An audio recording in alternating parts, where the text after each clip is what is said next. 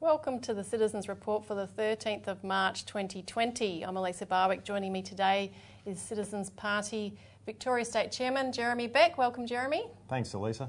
And on today's show, GFC Mark II. Bail-in is now a clear and present danger. And in a health crisis, economic liberalism and green fascism are deadly. So first item, GFC Mark II, bail-in is now a clear and present danger. So we're approaching the Ides of March. Anything could happen. I think that we probably no longer have to convince our viewers that there's a new global financial crisis underway. And look, it's not the coronavirus. Robbie Barwick tweeted this morning that coronavirus is like a stray ember blown into a gunfire magazine. So that just happens to be the trigger, but our economy has been shot for a long time, and this is just showing up the reality of that, and we have to react to it fast. And we're going to talk a bit more about the solutions, because all the solutions are actually ready to go. We can implement them very quickly. So we'll come back to that. But first of all, the Dow Jones had already collapsed 20% of its value from recent peaks, and we've just heard from the close of markets from trading in the US yesterday that it has lost 10%, which is bigger than even pre-1987. Europe just had the worst trading day in history. Deutsche Bank shares have plunged below limits that certain analysts had been saying were danger zone for the continued existence of Deutsche Bank. That's below a share value of €5. And Deutsche Bank is the bank that the International Monetary Fund had said that could trigger off a global financial crisis. And they've got around $50 trillion in derivatives. This is really very concerning of the contagion that could spread. Absolutely. It's one of the most systemically interconnected banks with its derivatives portfolio globally. So the US Federal Reserve clearly knows what's at stake here. They've just announced an intervention through the US, the New York Federal Reserve repo operations. Yesterday they offered $1 trillion in two lots of 1 month and 3 month repurchase agreements, and today they were offering a further $1 trillion. Did you say trillion? This is incredible. Yeah. Trillion, not billion. This is huge. 1.5 trillion over 2 days. Now, it wasn't all taken up yesterday. 78 billion was taken up. But what the New York Fed has said is that they will continue making that offering of 1 to 1.5 trillion each week in these 1 month and 3 month short-term liquidity offerings. And this is on top of, mind you, the existing repo arrangements which we've discussed in previous shows of overnight lending to the tune of 175 billion and 2 weekly lending to the tune of 45 billion. So it might not have all been taken up, but they know what they're going to need in the coming period ahead, which is why they're making regular offerings. Now, this is on top of the UK, which has just cut rates to 0.25%. Europe will make further cuts. The US already made an extraordinary cut, and Australia has recently made a cut. In addition to this, the AFR had an article on the 10th saying that the RBA, the Reserve Bank, has already been doing very quietly its own repo lending, injecting short-term liquidity into the market since the 19th of February, and is now poised to inject liquidity into the banking system with, quote, emergency multi-billion-dollar funding lines on standby, unquote. And this is partly because, as Christopher Joy from the AFR pointed out, there's been a complete evaporation of liquidity, which is truly cataclysmic for both corporations and for banks. Now, of course, this coronavirus is therefore becoming the external event that gives them a justification to do a bailout without having to admit that it's their fault that the economy's gone to absolute junk. But bail-in becomes a very real issue under these conditions because banks are in crisis. Of course, leading the stock market crashes have been the collapse of bank shares. I think Commonwealth Bank's close to losing half of its value.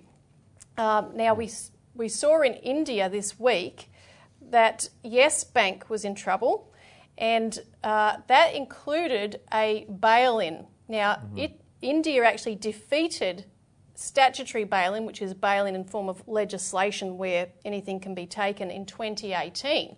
However, they do still have the ability for contractual bail-in, which is where certain bonds in the contract say under certain circumstances they can be bailed in and taken to recapitalise the bank.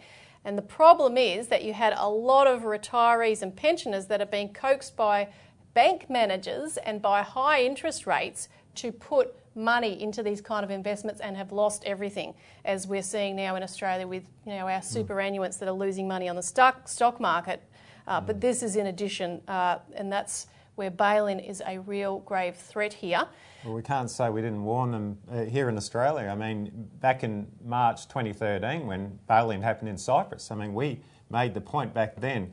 And then in June we put out a major media release saying, bail-in, your deposits are at risk, your money's at risk and bail-in. And this has been an ongoing plan by the bankers. So it's not that this coronavirus has caused the crisis is already there. Now, during the week, we had a real breakthrough on this campaign because bail-in, there's been nothing in the media about it. But Alan Jones, who's been regularly raising the cash ban both on his radio show and on Sky News on TV, raised it this week, and we want to play a clip here. He invited Matt Barry, the CEO of Freelancer, onto the show again. He'd had him on previously to discuss the cash ban. So I'll play this clip where he raises bail-in.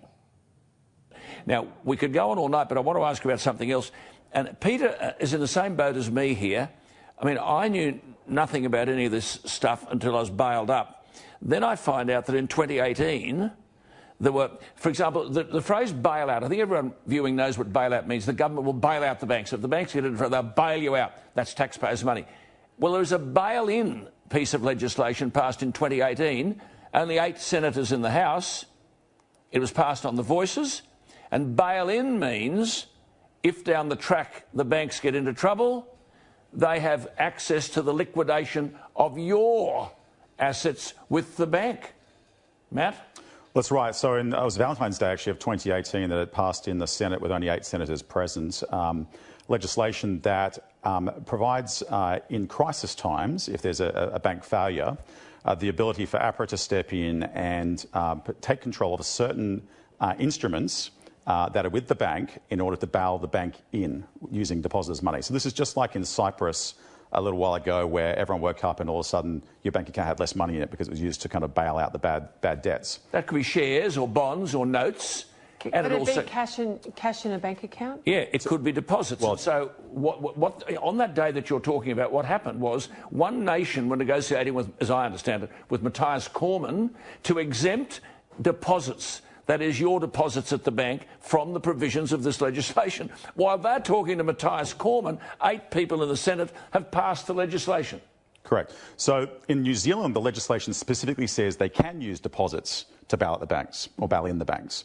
In Australia, it comes down to the legislation says for sure that they can use hybrid securities. Mm-hmm. So these are these fancy things they sell to retirees to get high yield. Yes. But it comes down to the definition of instrument under the in the legislation. It's not clearly defined. There's legal opinions that say that it does cover deposits and, for example, self-managed super funds and so forth.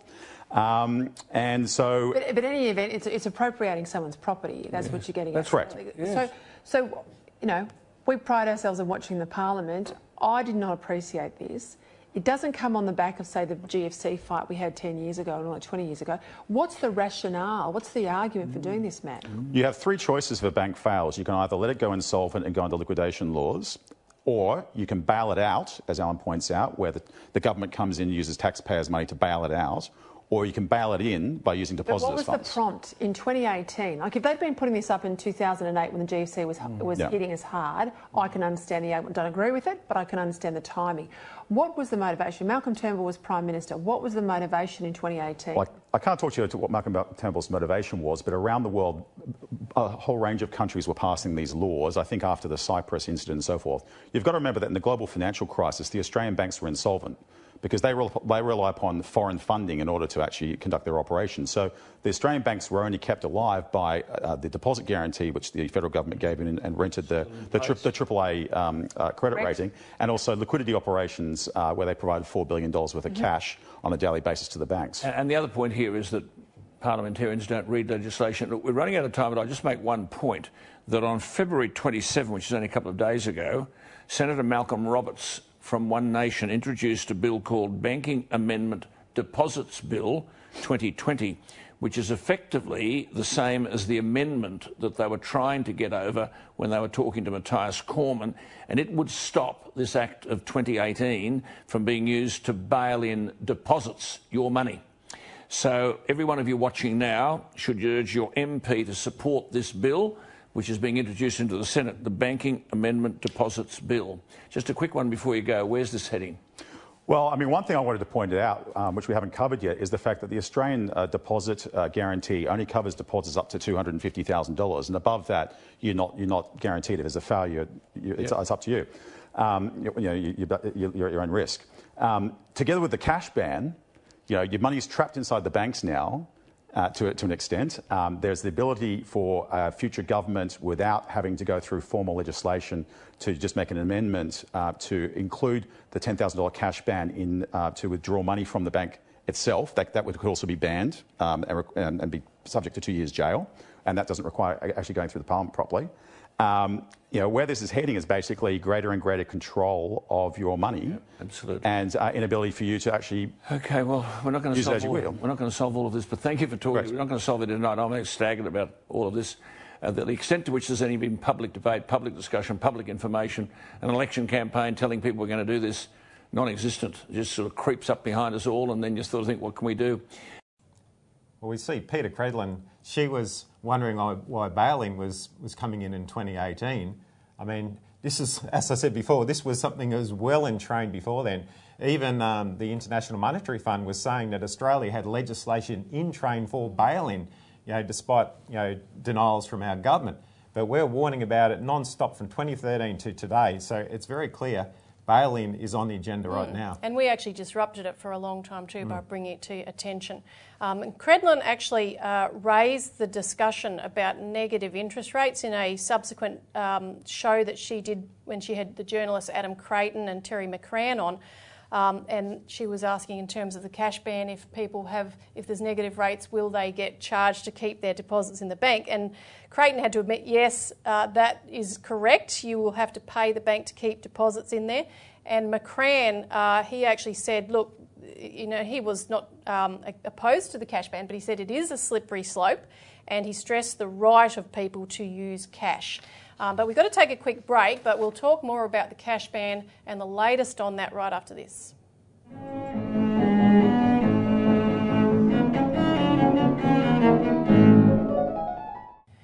Welcome back to the Citizens Report, where we're discussing bail-in now being a clear and present danger, with the global financial crash unravelling at a very rapid rate. And what that also means is that keeping people trapped into the banks so their money can be bailed in is quite important. Otherwise, people are going to start pulling it out, as we're seeing already going on in a quiet fashion from reports we're getting. Now, the cash ban, as we know, it's had the process of inquiry being concluded, and there's been recommendations that have been raised, which it's uncertain how Labor and Liberal are going to react to that. Labor is saying on the bill as a whole they're still undecided. Some high-level Liberals are saying the bill is dead. So we can't really tell what's going to happen, and we can't let our guard down. What we do know is that the bill is scheduled to come up in Parliament for debate on the 23rd of March, which is when they resume in just over a week. But we don't really know if that's scheduled to be a full debate or whether it's just on the books as a carryover from previous times. So we have to keep ringing our members of Parliament and urging them against this, particularly under the current global financial circumstances. If you're sick of ringing your member of Parliament, organise someone else to do it, but make sure they do it. Get other people doing the same thing. This could take fire under the situation we're now in, where people are worried about losing everything. Well, we know it works. I mean, we stopped the law. I mean, it would have passed. It would have been active on the 1st of January now. And we're getting feedback from these members of parliament, you know, the ones that agree with us. Yeah, keep calling because, you know, we don't like it either. And you see how this is coming to the fore in New Zealand at the moment, actually, because the Governor of the Reserve Bank of New Zealand, Adrian Orr, gave a speech on the 10th of March where he released new policy guidelines, principles for using unconventional monetary policy in New Zealand. So it's very clear this new realm of unconventional monetary policy, which in New Zealand's case will include negative interest rates, forward guidance, interest rate swaps to bring down rates, quantitative easing, term lending, or any combination of those measures, is going to require to keep people locked in banks. And one thing that Adrian Orr made very clear, and this is in the guide in this new policy guideline, under the entry for the negative official cash rate, it says this, that the Reserve Bank could consider changes to the cash system to mitigate cash hoarding if lower deposit rates led to significant hoarding.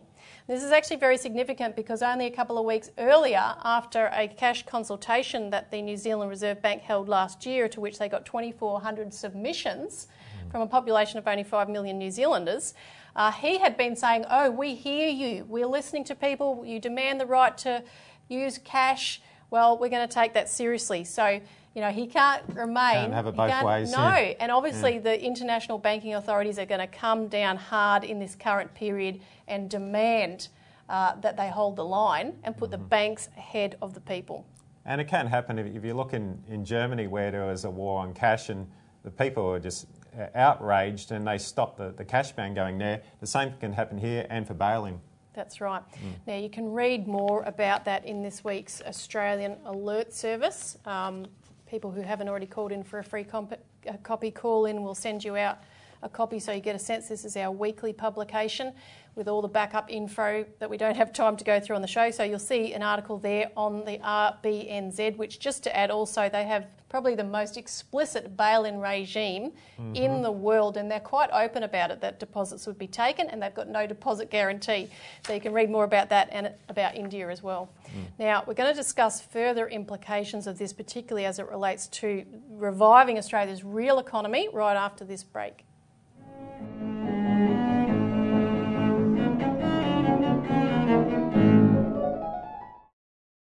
Welcome back to the Citizens Report. We're now discussing, in a health crisis, economic liberalism and green fascism are deadly. Now, number one has to become the function of the economy and efficient functioning of the healthcare system and provision of equipment that we need, because we are facing a pandemic of this novel coronavirus. And one of the things that a lot of the health experts are talking about is what they call flattening the curve, which we'll put up a graphic of that. And Boris Johnson actually referred to it, the British PM, well, not in so many words, but to that idea that restricting people and shutting down public events, certain elements of lockdown, as we saw China do very efficiently, are crucial to slow the spread, because it is a new disease, there's no immunity, etc. So people are going to get it, it's going to spread very fast. And therefore, if you slow down that spread with a lockdown, you can actually allow the healthcare system to deal with the cases as they come in a slower fashion. And we've had a couple of leading figures in Australia saying this. Chief Executive of the Grattan Institute, Dr. John Daly, has said, look, don't wait for the community transmission to be higher before you lock down. The reality is, he said, once you see significant community transmission, then without doing those things, you wind up looking like Italy pretty quickly. And by pretty quickly, I mean in 2 weeks. But whereas countries that had the restrictions in place, and there's a lot of statistical analysis showing this now, slowed the spread because of those restrictions, and were able to handle it much better. An emergency doctor at Sydney's Ryde Hospital, Kathy Hull, has said the same thing. We can slow the spread if we start the lockdown now. But many experts are still saying that's an overreaction. But of course, the bigger problem than the disease itself is our economy's incapacity, inability to deal with it. And that's what we want to talk a bit more about. And I want to just draw the contrast, Jeremy, between China's approach and our approach. I mean, we've had this stimulus, which is about all the news reports saying spend, spend, spend. We want people to spend. So they're throwing money out that's not strategically directed into the areas where we need it to deal with this crisis. Whereas China, and I want to read an account from David Llewellyn-Smith from Macro Business, because he's usually quite anti-China, to say the least. And his article on this was headlined, "China saves its people as democracies slaughter theirs." He said it is impossible to miss the diametric opposite responses of East and West to the pandemic. China shut down completely to choke the virus. It appears to be on the verge of success. Western democracies have failed completely to contain the outbreak and have moved swiftly to stimulus. That is, they are encouraging activity that will only spread the virus further and trigger a much deeper mass casualty event for the elderly. It is tempting to interpret this through the prism of values. Confucian cultures revere the elderly while Western individualism throws them on the scrap heap. We'll put up a picture of a 100-year-old Chinese lady that was just saved by the Chinese healthcare system, which I don't think would have happened in the Western world. And Llewellyn-Smith continued, "The Australian economy," he said, "is based upon a confidence trick of endless mortgage and house price. However, by comparison, China can shut down and not collapse because it has real economic activity at its base, a massively productive economy that makes real stuff and real money. Yes, it's got other problems," he went on, "but at the end of the day, because it has an economic base, not just fluffy superstructure, it can look after its people better and weather this shock economically more so that consumer societies can." While you're thinking about that, I'm just going to put up a clip of the Chinese have geared up production again of face masks. So watch this.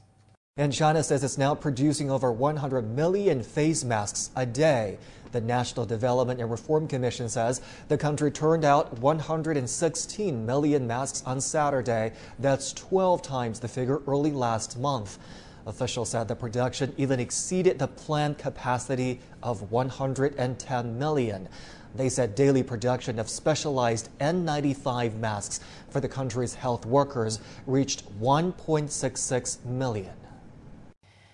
Now, Jeremy, our economy, we don't have the capability to turn on a dime and do this because of the orientation we have to austerity and green dictates. What can we do? Well, we need an emergency mobilisation now. I mean, we should have had it decades ago. But the fact is that China has been building up its economy, year in, year out. Coal-fired power stations, nuclear power, major infrastructure, water infrastructure, the Three Gorges Dam, all these things that have built up a strong economy which allows them to weather this coronavirus, shut down everything, lock people down, and then you reduce that damage and the virus doesn't spread nearly as far as it has in Western societies. Now, what have we done? We've done the complete opposite. We've got people in football stadiums, nearly 100,000 people jam-packed in there. We're not taking it that seriously. And really, if we want to do something, we have to go back to that World War II, the mobilisation which happened when we were facing absolute crisis in World War II, where Essington Lewis, who was the head of BHP, he got in there and the government at the time organised him to get the munitions going, to turn Australia's economy from an economy that was basically an agricultural base that had very little manufacturing into a powerhouse that could fight World War II. Well, we need that for peacetime, but we need that to build up the infrastructure so we can survive this global financial crisis. And we won't be doing it if we're focused, as some of the parties are, on zero emissions, which would cut back concrete production, and, steel production, all the things we need to be strengthening right now instead of throwing money into consumer spending. Yeah. So we need to put ourselves on a war footing like we did in World War II. And realise that the policies of shutting down the real economy have brought on this global financial crisis, put us into a position where we don't have the economic capacity to keep people alive in the coming crisis, because we're going to have shortages of hospital beds, intensive care units, respirators and all the other equipment that we need. So contact the CEC for more information. Thanks, Jeremy.